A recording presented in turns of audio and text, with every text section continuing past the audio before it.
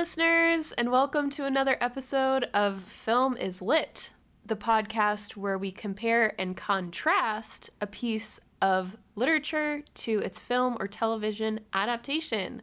My name is Laura, she, her, and I am the lit expert. Thanks, Laura.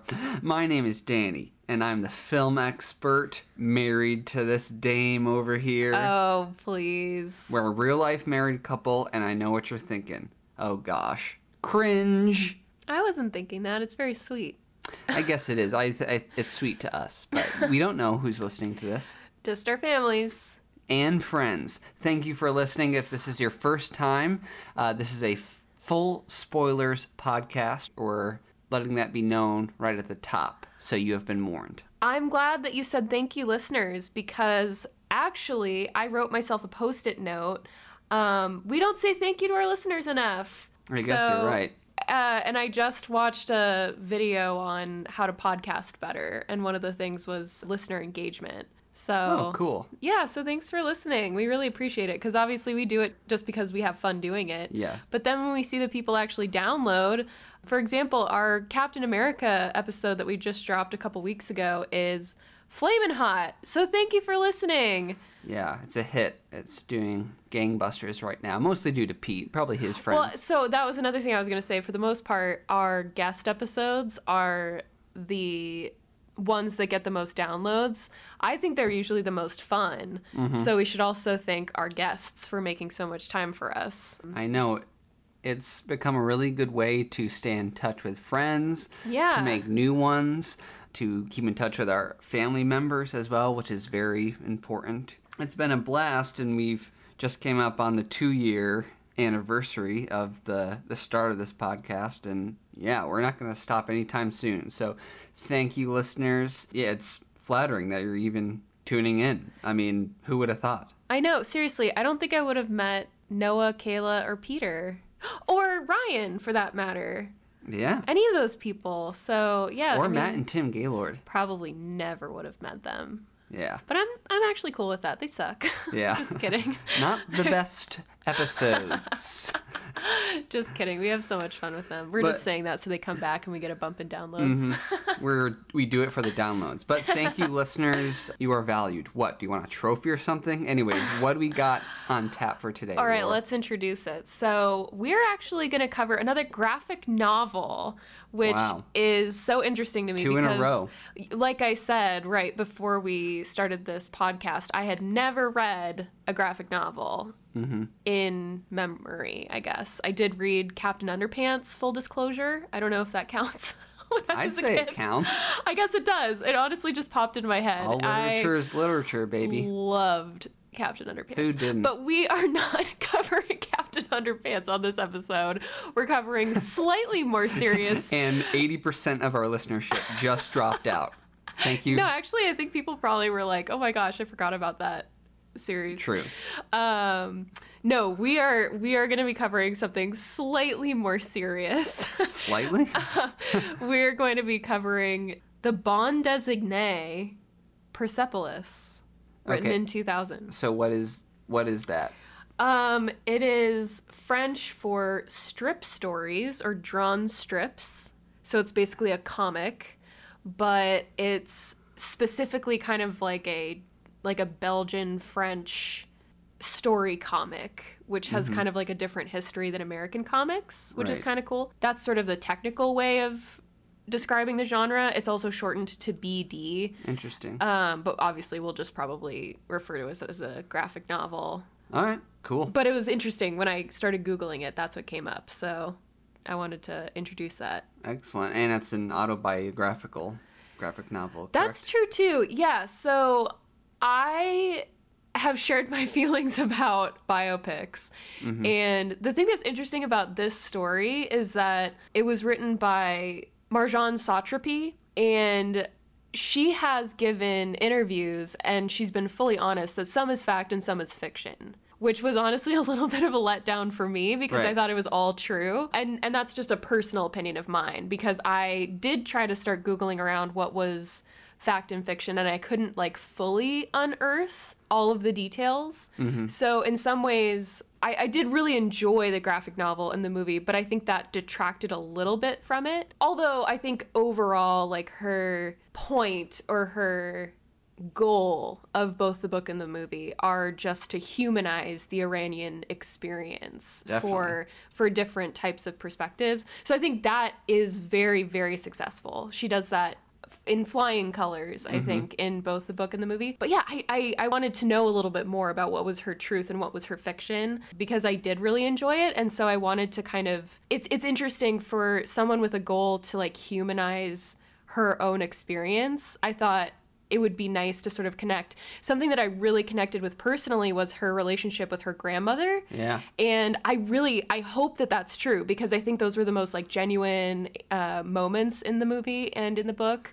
I think more so in the movie, which I really, really enjoyed. But yeah, like I don't know. Like that's the thing that I kind of struggle with sometimes with biopics, where it's like, I do want to know what's true and what's not. But that's just my opening thoughts. Right, but I believe this is our first autobiography on the podcast. It probably is. It's also I think our shortest movie coverage. Definitely, yeah.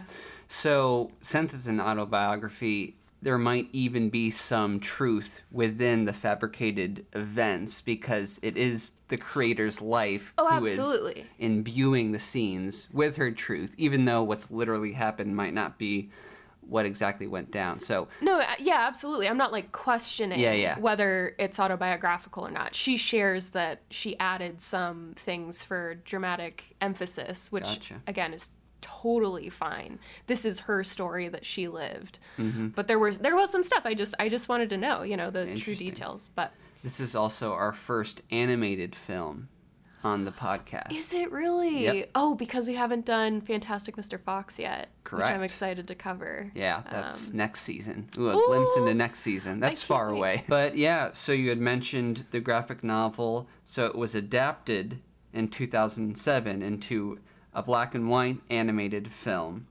by Satrapi herself. And she collaborated with fellow director Vincent Perronneau. And Satrapi also had a hand in the animation process. There's 20 animators on this film, but Satrapi was kind of the lead. She's not necessarily an animator. That's not her main profession, but she did dabble in it and research new ways of how to create 2D animation for this film. Well, it should be mentioned, too, that she illustrated the original graphic novels. So she is an artist. And also, while we're introducing the book and the film, about halfway through the film, which is about 93 minutes, I think, it started talking about stuff that I had never read in the book. When I started doing my research, I realized that this is actually book 1 of 2. And I probably should have read the second one, but that's kind of the pros and cons of not wanting to go in with any context. I usually like that. I don't like knowing anything about a story before I start reading it, which is why I'm very strict about not watching movies before I've read their source material. But in this case, I didn't even know enough about the source material to start the movie.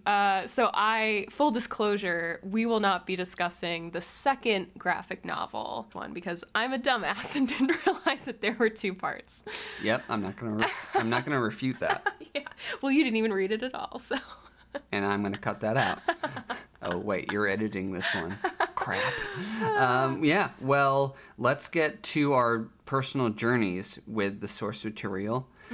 I had always known that this was on the IMDb's top 250 list, and it's also is high up in lists of top international films. This came out in 2007, was nominated in 2008 for Best Animated Feature. It lost out to Ratatouille, which, I mean, it's Ratatouille.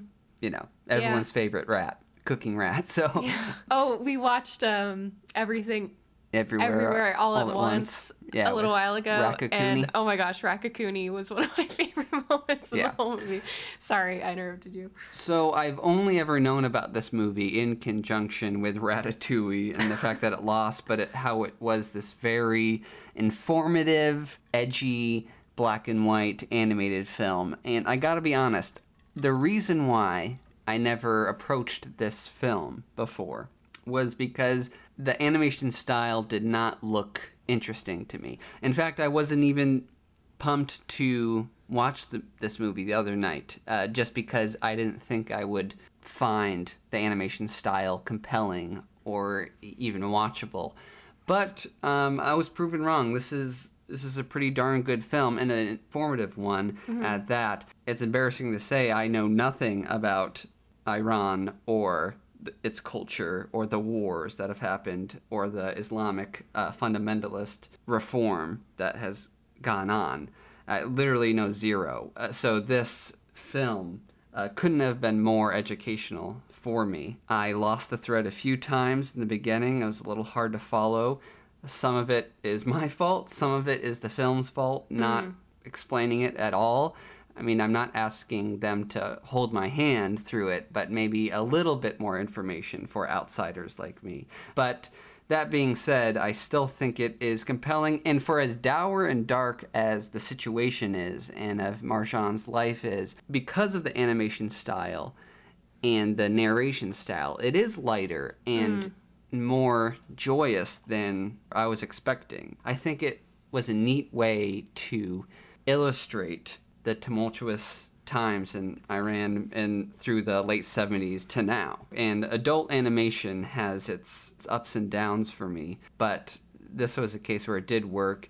Maybe not the most compelling thing we've ever watched or read, but it is still, I just think for its educational purposes, it's very valuable, and it's a big recommend for me. Well, I think to your point, Satrapi's goal, and I think her approach with the graphic novel medium, was to take a very complex situation. In fact, we can use this to talk about the title, Persepolis, because that references the ancient capital of the Persian Empire and using it as a touch point to demonstrate that the Iranian Revolution has 3,000 years of context behind it. Right. And so while she breaks it down to be slightly more understandable to her words, the Western world, the Western perspective, I think the approach to, again, use not only the graphic novel medium, but also use her as a child and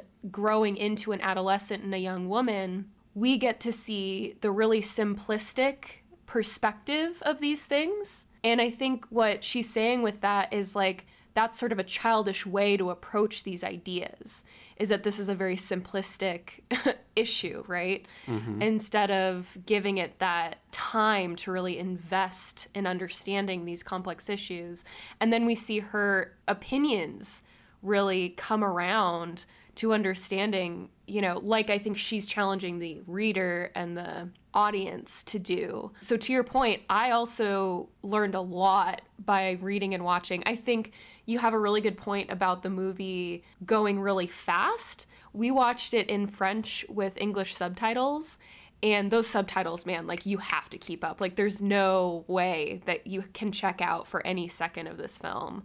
And I think that may be a little bit of a downfall for the film because I got a lot of the context just from reading, and I was able to reread a couple things a bunch of times because even in that, you really have to keep up, even in the graphic novel. So I think that's maybe one of the flaws that the movie has. Mm-hmm. But we are team sub over team dub. Oh, yeah. We should mention that. Sure. We're purists here. Yeah, absolutely. We can handle subtitles, all right? Yeah, and yeah, absolutely. Even if we have to pause and go back a couple times to fully grasp what's going on the screen.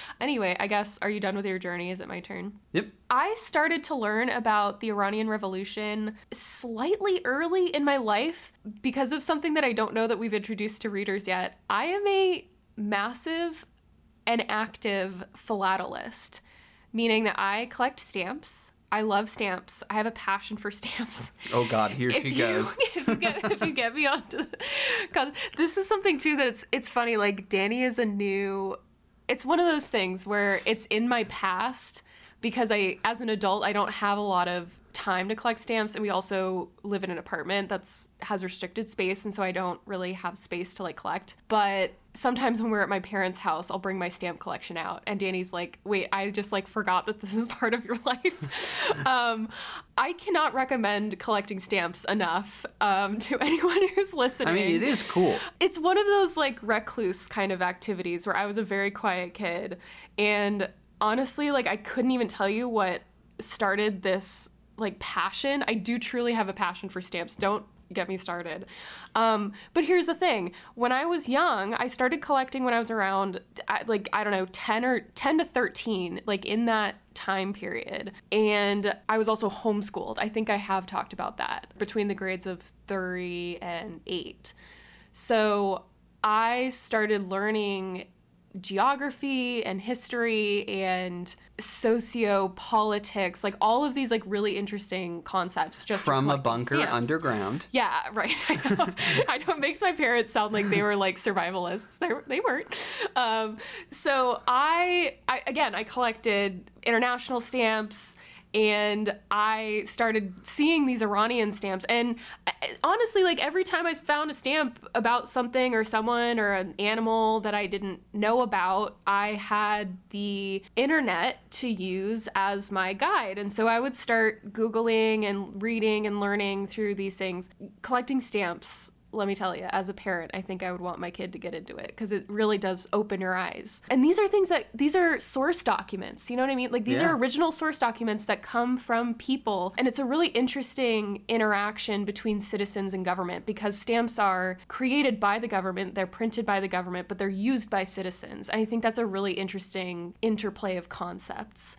So in particular, Iranian stamps, within a very specific time period, changed drastically. And so this is what really interested me in this concept. And I think that also like specifically contextualizes what happened pre and post revolution. And this is specifically in the year of 1979. Because if you look up photographs of Iran pre-revolution, it's just like you're looking at photographs of California in the 70s, basically. You know, right. People are wearing jeans and button-down shirts with long hair and lapels, right? It's very 70s. And only after this very fundamentalist group took power of the government do you see the stamps change. Do you see a drastic change in especially female garb?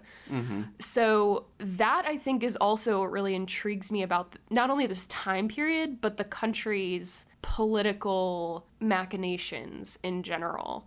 Another like piece of context that I kind of take going into this was reading Lolita in Tehran, which also takes place during the revolution, and it talks about the switch, especially again for women, focusing on women's experience between having freedom and not having freedom. And that touch point, watershed moment, mm-hmm.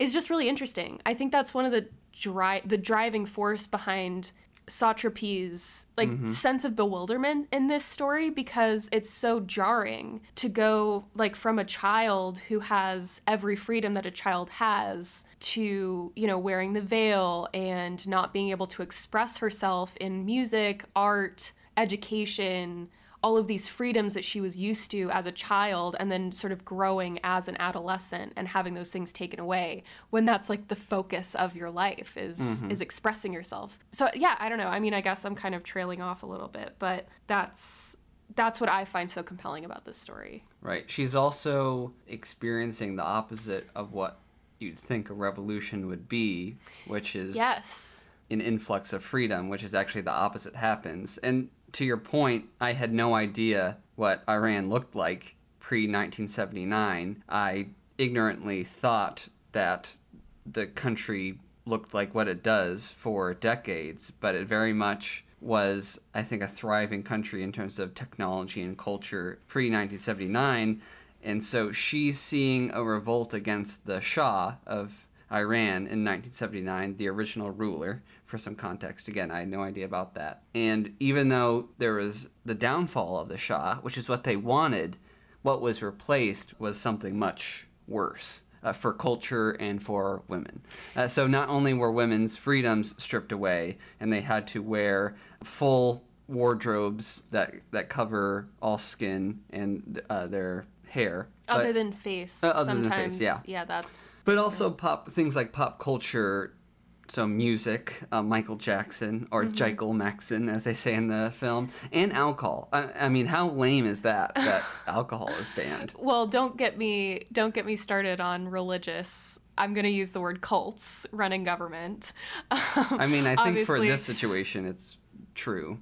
Right. I think that's that's so compelling about this story is the absolutism that goes along with this form of religious government and how it's particularly targeted at women. But on top of that, concurrently, there's also a war between Iran and Iraq. Yeah. Which, again, I had no idea about the timeline of this. It's one thing to have your freedoms completely stripped away, but to live in a war zone for your whole life, or upbringing at least. I mean, that's why this story is so compelling. At every single point of her life, Marjane is experiencing intense oppression, but we like her as a character because she's such a rebel and she speaks her mind when others don't. Of course, that gets her into trouble, and she's kind of kicked out of certain schools and pushed away to Vienna to live. But through being kicked out and through her journey, she really comes into her own. This is a coming of age story, right? And so it's important that we like Marjane moving forward through this story. Yeah, I love that we already sort of introduced the idea of how funny this story is. She's so attuned to what's funny as a child and then as an adolescent and then as a young woman. Like, even how she talks and how she, like, listens to quote-unquote Western music. All of that is so joyous to watch, you know? And I think, like, that's one of the most important things about the whole story is, like, as much as she's in the middle of a war zone and in the middle of a religious government taking over every single aspect of public and private rights, it's so funny. Like, and there's those people that are going through these massive life disruptions, there's still family and there's still love and there's still romance and there's still, you know, one of the things that really stuck out to me in the book and the movie was this anecdote about her grandmother wearing jasmine flowers in her bra to make her smell nice. Like, those are the human moments, the humanistic moments. And even with people in this massively crumbling situation, there are those, like, beautiful things that she brings to the surface. Yeah. An author once wrote, "Through secret rebellions reveal people's true aspirations and wants." Quote, Michael Scott. Quote, me. But it's true. It applies to this. Before we get into some of the differences between the source material and the movie, I also wanted to mention that this is a co-production between France and Iran, which is very rare. It's very rare for a movie from Iran to get nominated for any Oscar, really. Usually it would be under Best Foreign Language, well, international now, foreign language at the time. But animated is almost unheard of, and especially for a co-production. I just think that's shows kind of some unity between two countries with very different perspectives, both politically and in religion. So I just think that's kind of a beautiful thing that two production companies from two different countries came together to fund this.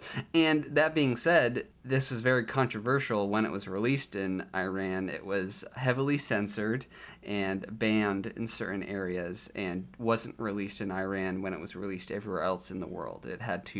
There was a waiting period for a while, an almost year-long waiting period. So by the time it was nominated for an Oscar, hadn't even come out yet in Iran, just to show you kind of the censorship process there. Yeah, so with that being said, let's get to a big difference between the book and the movie. Laura, any that stand out to you? Yes. So, as a matter of fact, the first scene in the movie is actually in color, which I was surprised at because none of the book is in color.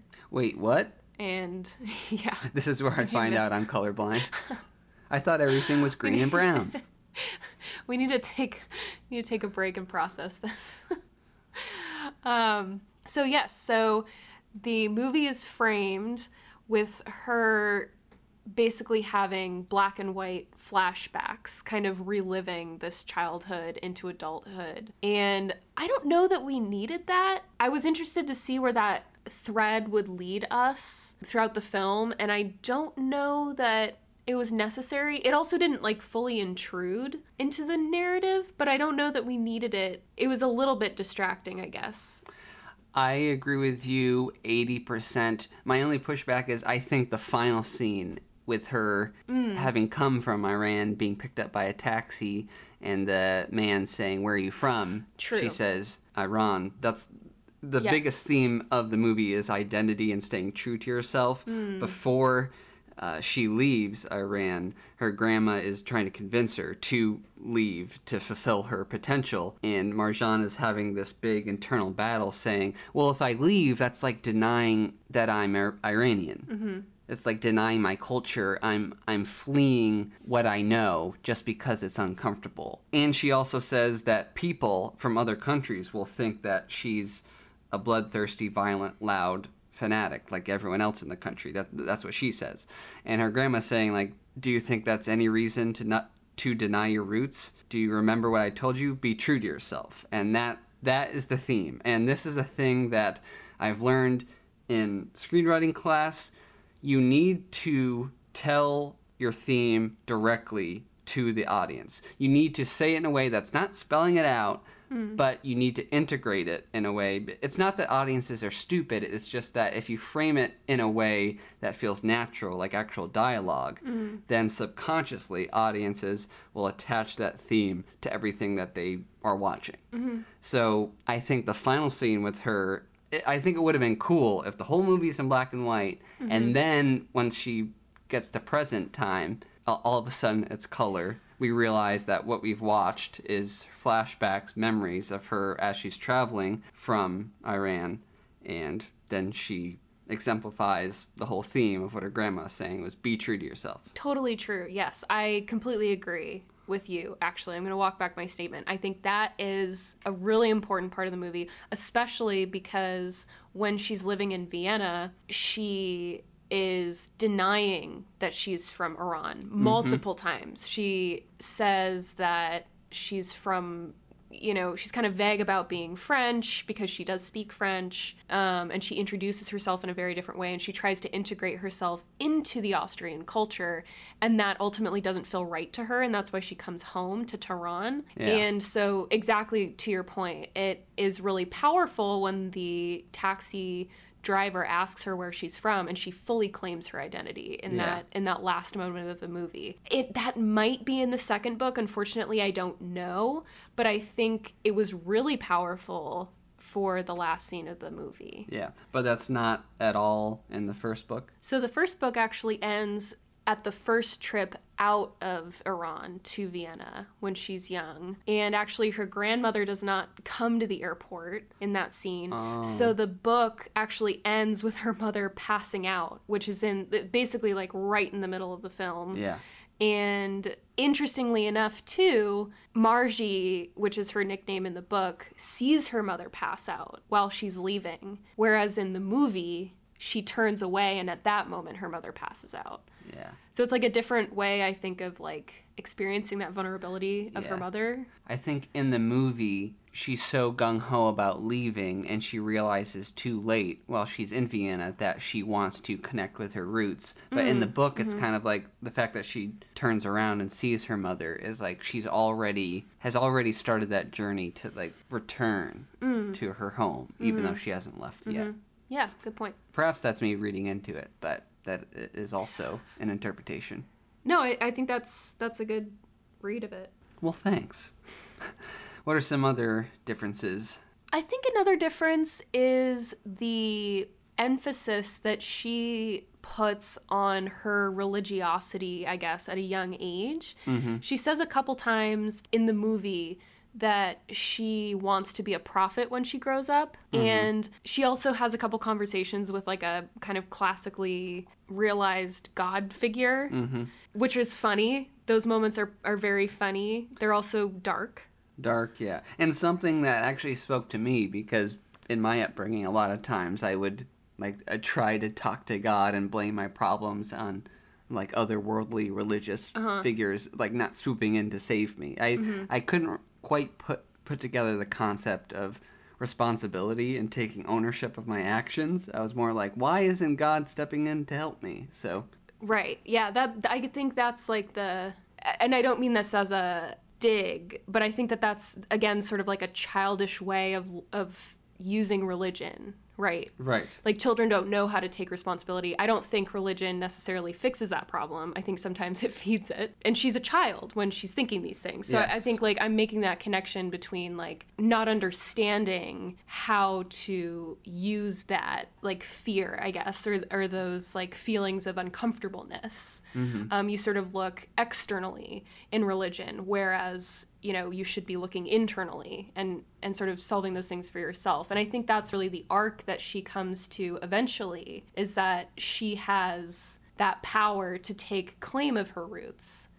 And she doesn't need that like external guide, I guess. And she also sees like when she's a child, she really like connects with the people who want that like religious fervor, because she sees herself as a prophet. And then later she comes to realize like she values different things. But yeah, she talks a lot more about being that prophet character and how that how her sort of childish conceptions of God and religion are going to be in her future.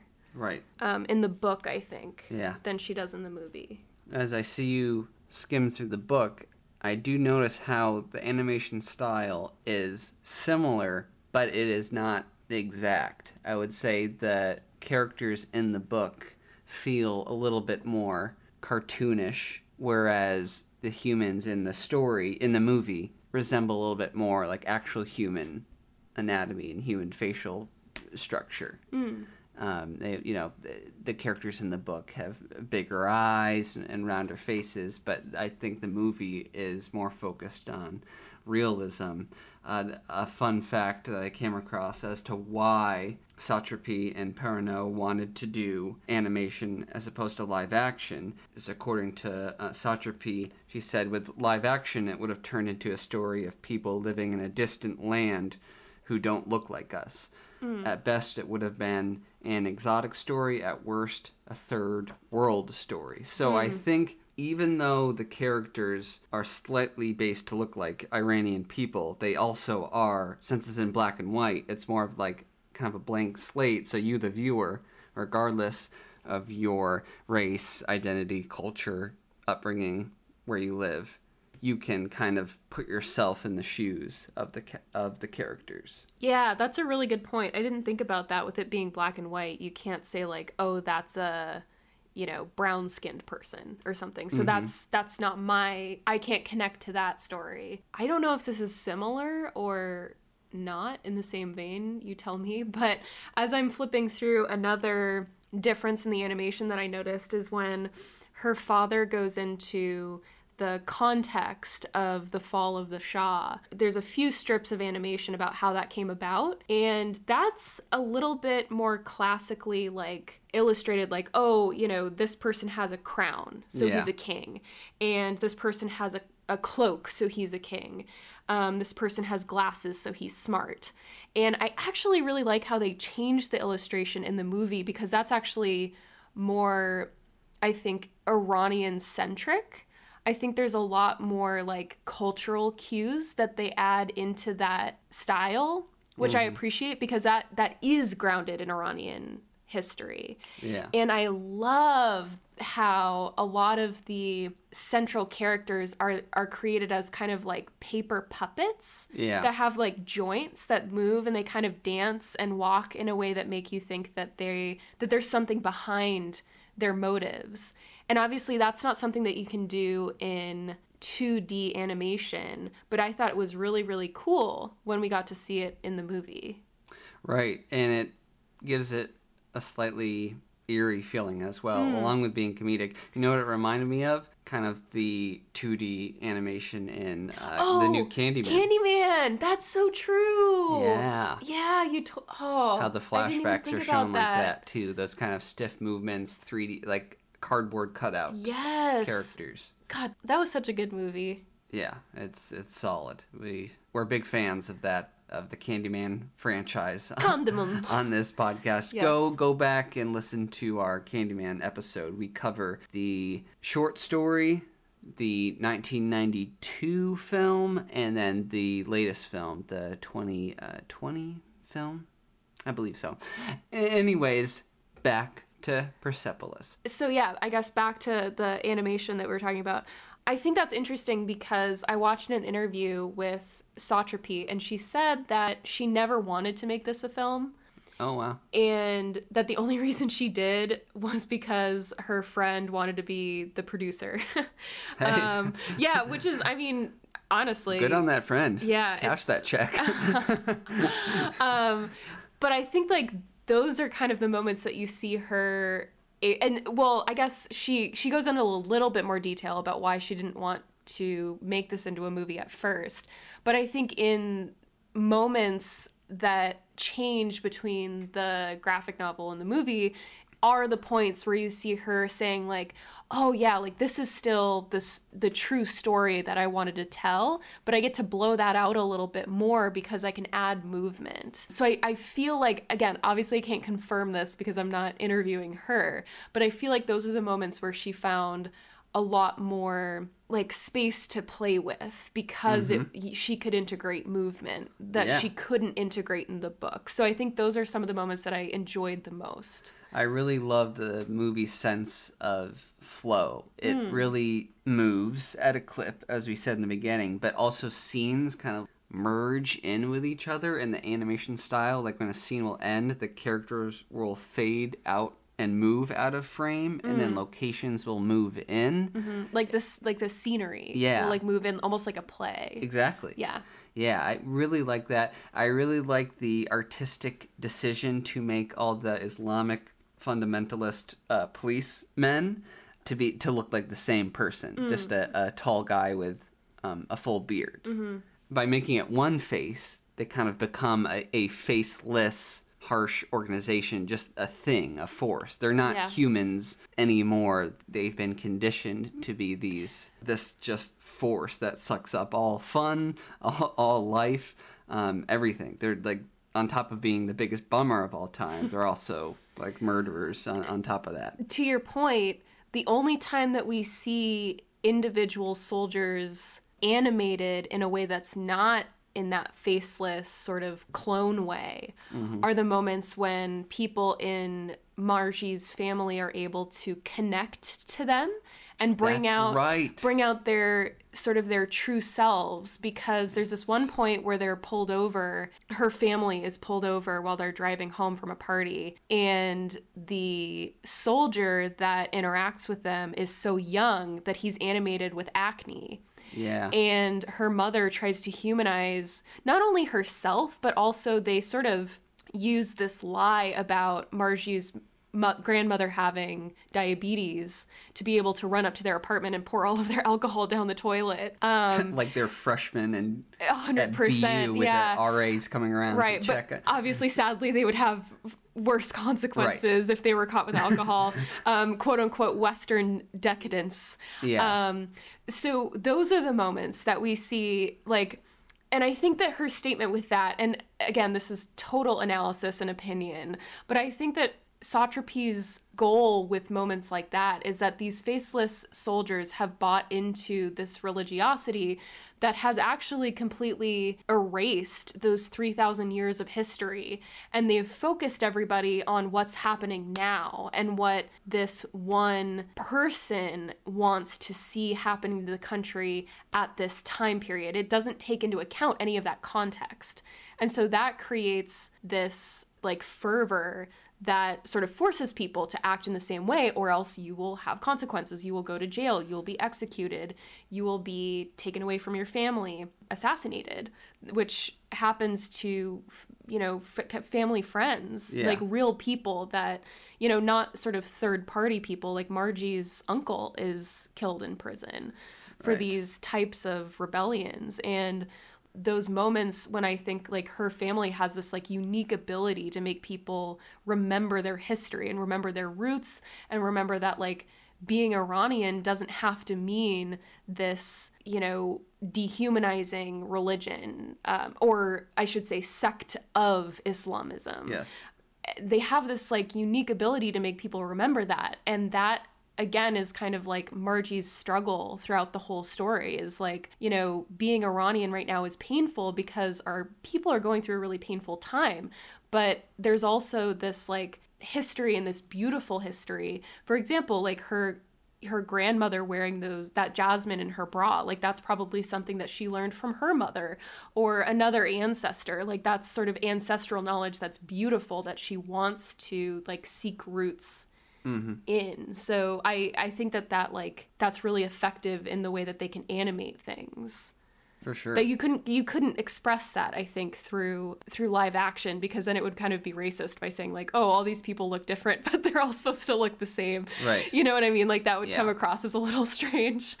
Yeah, things can be misconstrued when you're casting people in real life, but with animation you can get away with a lot of different things and have different interpretations that are not afforded with actual real flesh and blood people. Yeah, it's also just refreshing to watch something like this, to experience a story that takes place in the Middle East, just by virtue of the fact that there's just not many of these stories out there on the filmic medium in any way. I mean, especially about the Middle East. I mean, you didn't like the movie that we just watched last weekend, 3,000 Years of Longing. I didn't, no. But I think that still is something that's interesting, at least to find, glimpses into different cultures, histories of the Middle East. But yeah, you had a problem with the storytelling. Anyways, we're not talking about that movie. I know, don't get me started. I know, I have like a million things are going through my head about that, but anyway. I liked it. You can read my Letterboxd review at Danny G Reviews. Yeah, I think the movie succeeds at what Satrapi was trying to get viewers to do, which is to go out and research on their own about what they can do in this moment, or more about the history, because another big theme is looking back and knowing your roots and coming to terms with history. And I think if it's not talked about, then it'll get lost. Like if this movie wasn't made, a lot of people would have no clue. Like before this movie, I had no clue about all these issues, and it was a relative hit. The budget was $7.3 million, so $6 million of that went into the actual animation. $1.3 million roughly went into marketing. Of course, you always underreport the budget for marketing. It's always more than you think it is, but still, budget $7.3 million, box office $22.9 million. So compared to its budget, it was a hit. That's really good. Also, because of its critical acclaim being on all these lists, it is having a long, thriving career in DVD and rental sales. And she's been successful in her own right, too. She's also directed a couple movies right after this, or not right after, but a few years after this. She directed Chicken with Plums, which I think was pretty well received. Oh, she also directed The Voices with Ryan Reynolds. That is an insane movie. I've never seen that. I don't know what that is. Completely... Oh, it's about Ryan Reynolds is a serial killer, and his dog in the movie talks to him, and he kills people. I've never heard of that movie. That's so nuts. Interesting. That, unfortunately... Is it good? It's violent. I don't think it's your favorite. It'd be your favorite. Okay. It has a great Ryan Reynolds performance, and you know how we feel about Ryan Reynolds. I like Ryan Reynolds. When did it come out? 2014. So interesting. If you're in for a quirky, twisted, bonkers comedy thriller, look up The Voices. I had no idea that she directed that. That's nuts. Huh. That's range right there. And if we go for an animated movie about Iran to a live action movie. Well, Chicken with Plums is also a very like family-centric movie about her roots as well. So that's kind of in the same vein, but I guess the voices is very different. Yeah. How random. I had no idea. That's pretty cool. Yeah, we've gotten off topic a little bit. I'm trying to remember where we left off, but I think we're talking about like seeing stories from different perspectives. And I think that one of the things that she talked about in an interview I watched with her was that this story couldn't have been written right after she left Iran for good the second time in 1994 because she was like too close to her anger and the violence that was still going on. Mm-hmm. And so she really had to come to terms with that in an artistic way and a nuanced way. Mm-hmm. So I think it's like not only is she presenting this to the, again, quote unquote, Western world as something that you need to sit with and really, you know, if you want to understand it, similar, like what you were talking about with understanding your family roots, this is something that I'm really invested in, especially after I read Caste by Isabel Wilkerson. Have I talked about it on the podcast yet? I'm sure I have. Oh, yes. Everybody should go read that. It was life-changing. It changed my life. Anyway, a lot of it talks about doing the same thing. And obviously, this is very different for people who come from the United States versus anywhere else in the world. But this is something that you have to do. You have to look with a very critical eye at where your ancestors came from. And you can't go back and be revisionist. You really have to come to terms with where you came from. And that, again, is something that everybody has to sit with in a very nuanced way and come to terms with and take responsibility for and use as a leaping point to go forward and to not repeat the sins of your ancestors. And I say very pointedly the sins of your ancestors because not everything, if you're looking into your past and only seeing positives, that's a problem. And I think that in Margie, sort of the fictionalized version of Satrapi, but as well as the real person, I don't think that she has those rose-colored glasses. I think that there are nuanced readings of what have happened in her ancestry for thousands of years that allow her to come to terms with like being a proud Iranian and also not saying that her family is perfect. Mm-hmm. And that I think that's a really healthy place to land. And that's a challenge that I think everybody has to do. Right, because there's also the argument to be made, a few of her family members are political activists, and they're killed because they're open about their beliefs. The moral dilemma being, it's like, well, if you just kept quiet, you'd be alive. Mm-hmm. Right. So the whole story, she's coming into terms with how to be a political activist, but also how to survive that's tough. Yeah, in this culture. Yeah, it's really tough. I mean, them's the stakes, I guess. Yeah. Like we talked about this in our Brokeback Mountain episode about Jack. Like there's a very compelling argument that if Jack had just been more careful with his homosexuality, he might still be alive. Right. But then what kind of life then are you living? Exactly. Is that a full life? I mean, that's the kind of question that's really complex. Yeah. You know, do you get to live a full life, but it's only a half part of who you are? Or do you get to live fully realized, but you get an abbreviated life? Mm-hmm. I guess the answer to that is that they were living in an oppressive society, and whose fault is that? It's society's fault. Right. So I guess like the bigger question is, you know, how are you participating in that society that allows someone to not be their full self without risking literally at best bodily harm, at worst your life is over. And Marjan experienced that in Vienna with her friends not really being her friends. Yes. They could see straight through her. They knew she wasn't French. Mm-hmm.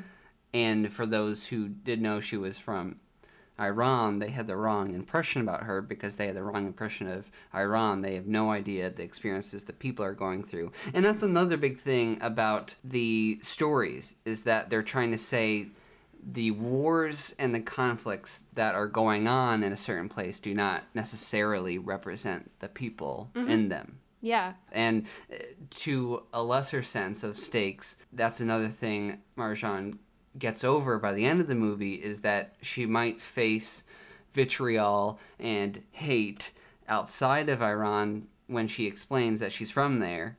But by explaining that she's from there, fulfills a void that she's had for years, and that's the void of identity. So now she feels full.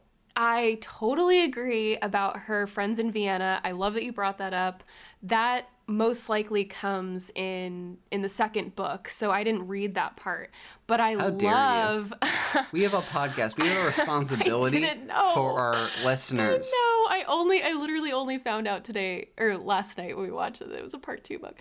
But I love that idea that there are people who liked her as a friend, but were they really friends if they weren't able to support her in a material way? You know, like that's the difference between posting a black and white photo on Facebook in quote unquote solidarity with, you know, oppressed women around the world and actually doing the work to understand the complexities of socio-political issues in a country and actually challenging yourself to say, if this makes me feel called to do something, what's the best way to use that energy? Like, do the work instead of doing something symbolic. And that's what her friends do. They talk about like, oh, anarchy is the answer to all of these questions. Like, no, that's, in any rational world, anarchy is not going to be successful. There's a reason and there's a place for government, and railing against it as like, you know, a privileged, white, educated Austrian, of all places, Austria, is really not doing anything to even be empathetic toward her as a person, regardless of what's going on with her family back in Tehran. You know, she doesn't even find solace in a friend to be able to like share her inner like complexities and like trials.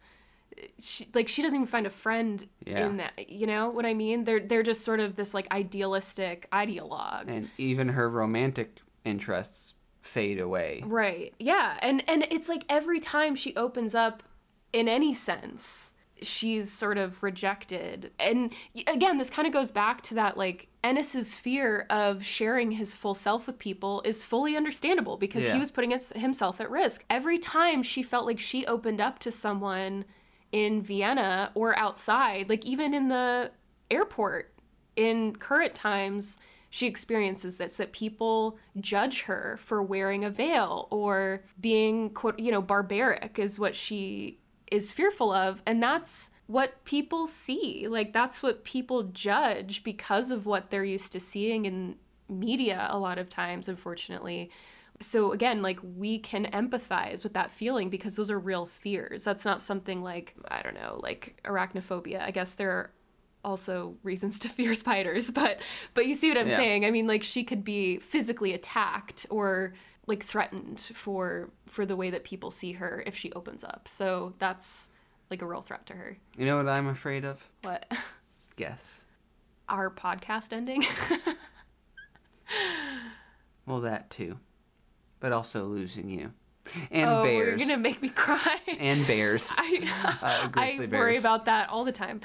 Yeah, I think we're also in a uniquely interesting point in time as we read this, because during the number 45 presidency, a lot of people had the argument, I'm done with America, I might as well move out. Mm-hmm. And I think that this is another thing that Margie struggles with, because she is in physical danger. And that also, like, we experience that. A lot of people experience that. I shouldn't say us, because we are, like, sort of part of that socioeconomic group that doesn't tend to face, like, direct bodily harm. Mm-hmm. But a lot of people were just like, this country is dangerous for me.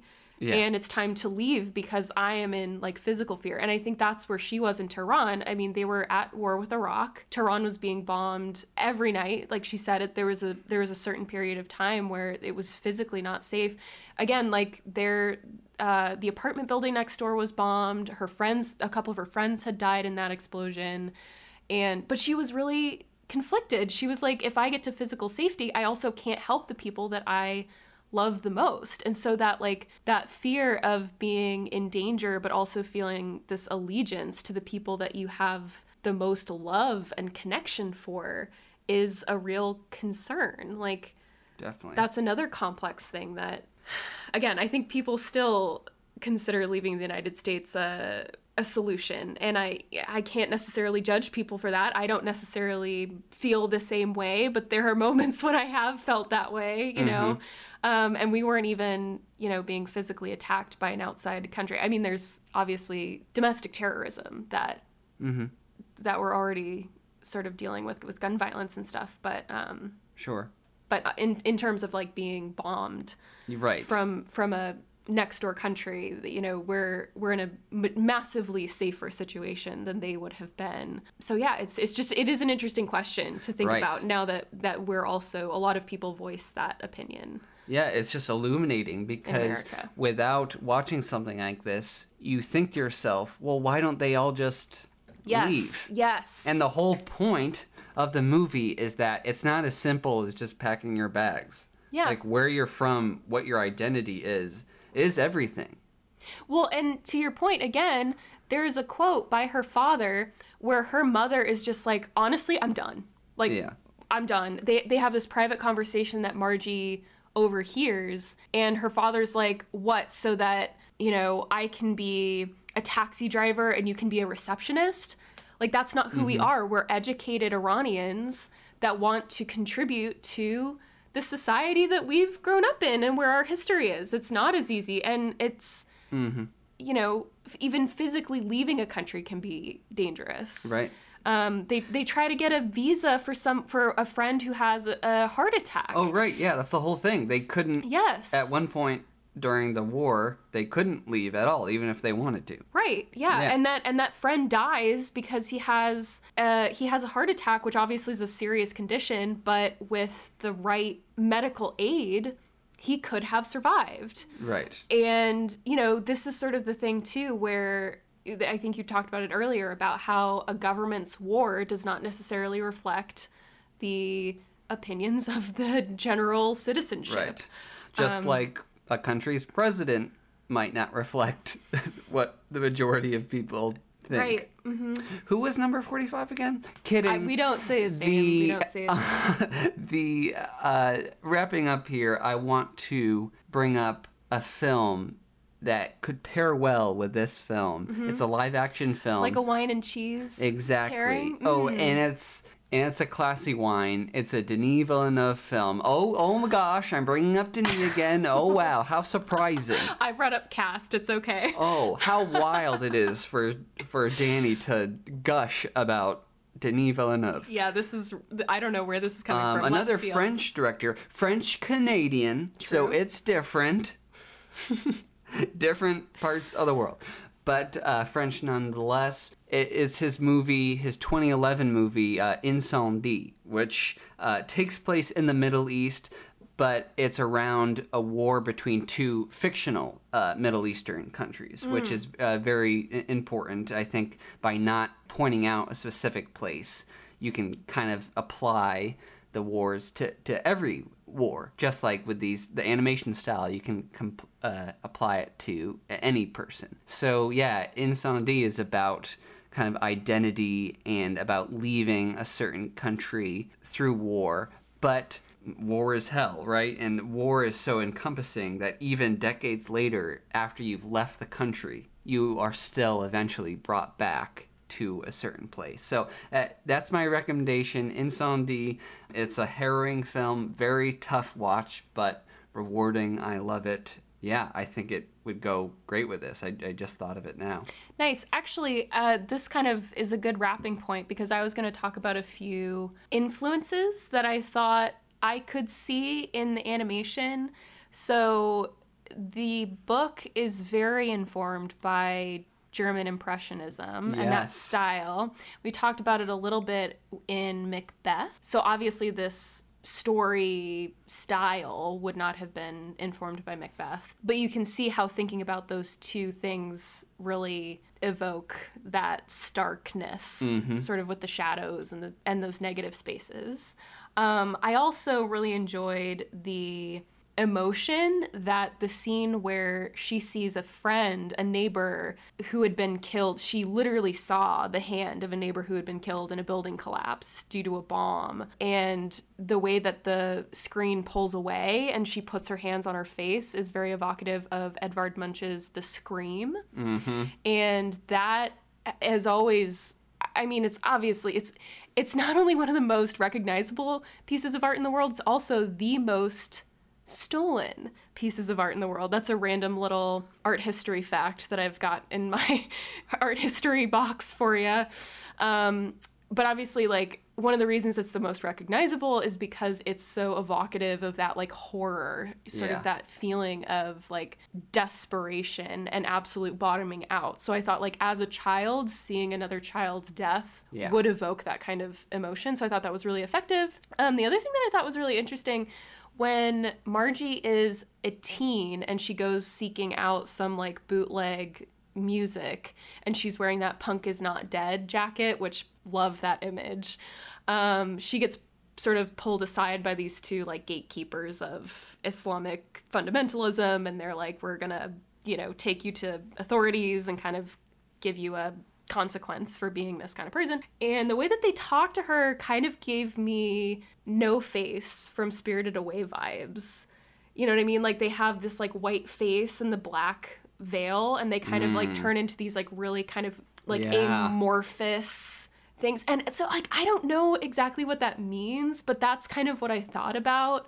And I know No Face is kind of contested in terms of, like, what that creature represents, but it was just kind of this, you can't really argue that it's not ominous in Spirited Away. So I thought it was interesting. Like, I don't know if she was influenced by that or if that just sort of subconsciously came through or if it's totally not related. But that was what I thought when I saw that, and it was very unsettling. So I thought it was kind of worth bringing up. Amen. Hot take, your shout out Miyazaki. Oh, absolutely. I actually just found a poster of Totoro at Goodwill. My neighbor and I'm Totoro. Like, I'm so obsessed with it because I grew up with that movie and it's so good. It's so good. Big fans of Miyazaki on the pod. Are any of his stories based on books? We'll research it later. I don't think so. I feel like he was pretty much a creative writer. His mind was an endless well of inspiration and creativity. Final thoughts, final ratings out of 4 stars for the graphic novel. Go. I haven't talked about this on the pod, and I'm gonna try not to cry, but I think one of the reasons that I just adored the movie was because of her relationship with her grandma. And my grandma died right after we got married. So that was like a beautiful representation, I think, of like a grandmother and grandchild having this like very fleshed out, personal, close connection. Sure. Oh my goodness, yeah. So that was one of my favorite points of the movie. I also liked how her grandmother sort of put her in place when she was taking advantage of her situation of oppression and expanding that through her frustration and anger toward men. I thought that was a really powerful scene. So in terms of effectiveness, I would say 4 out of 4 for the book, because I learned a lot. I was along with the ride the whole time. It was very effective, emotional story. Just because I thought the movie was slightly too fast, I think it could have benefited from things being just a little bit more drawn out so that we caught everything that they wanted us to catch. And not even like, don't add dialogue. I would say just add like a couple beats between scenes or a couple beats between lines or something like that. Just maybe give us a little bit better pacing. I would say 3 out of 4 for the movie, but I don't have a lot of complaints. Yeah, I mostly agree. I would have liked kind of a context narration at the beginning to try to place it a little bit more, because I did feel thrown into it. Again, partially my fault, not entirely my fault. I think some of the storytelling should have been more informative. Well, were there title cards with years, even if we had put a title card? There were years, but I had a hard time differentiating between, okay, so this is when the Shah, because I was just learning what a Shah was. Sure. I didn't even know that. So they were introducing that, and then the fall of the Shah. So it was just a lot. Sure. But I mean, as a piece of... Shit. Sorry. As a piece of educational text, I think it's a 4 out of 4. As entertainment, for the reasons you just said, pacing, how information is delved out, it's a 3 out of 4. Still solid. Insomnia it is a 4 out of 4, but that's my Denis Villeneuve We didn't bias. talk about his movie. I did. I talked about it. We didn't analyze it. You can't rate True. something we didn't analyze. Well, I mean, I just did. It's our podcast. What are the viewers going to do? Hey, That's if true. listening, what are you going to do? What are you going to do You're about gonna send it? us some really mean emails. I'll delete it. We don't delete emails. We read everything people write us. I don't. I mean, if it's a compliment, I'll continue on. But other than that, yeah. We take constructive criticism. I take constructive criticism. And then I cry, and it will bother me forever. No, I cry, but I also take it. Yeah. Sticks and stones may break my bones, but words will haunt me for the rest of my life. Well, what a wonderful episode. We will be back next week with the Season 7 finale, our coverage on Little Fires Everywhere, the book and the miniseries. Can't wait to tear into that. Don't show your cards right away. That will be a fun episode because Laura and I have vastly different opinions, which is rare. Usually we're pretty much on the same page, but not with next episode. Thank you for listening. Please rate, review, follow if you want to. And yeah, we will be back next week with our series finale. After that, we're taking a long break to go to a few weddings and a few bachelor parties. Laura's not coming. I'm going to the bachelor parties. But yeah, one of which is with Ryan. Ryan Burns, yeah. Yep. And Tim, I guess, and Matt. So most of the people that have been on this Ryan's podcast. the most important one. Yeah. Yeah, so we will be back. All right, thanks for listening. We'll see ya on the next one. I just want to end with a tag to say that Iran has been the victim of pretty serious flash flooding in recent weeks. They've been in the news a lot just because of the devastation that climate change has wrought on their country. So if anyone is interested in donating, there are plenty of organizations that you can connect with, including the International Rescue Committee and Islamic Relief USA. But if you have another place that you're interested in, like either volunteering your time or donating to, it would be really helpful. Thank you.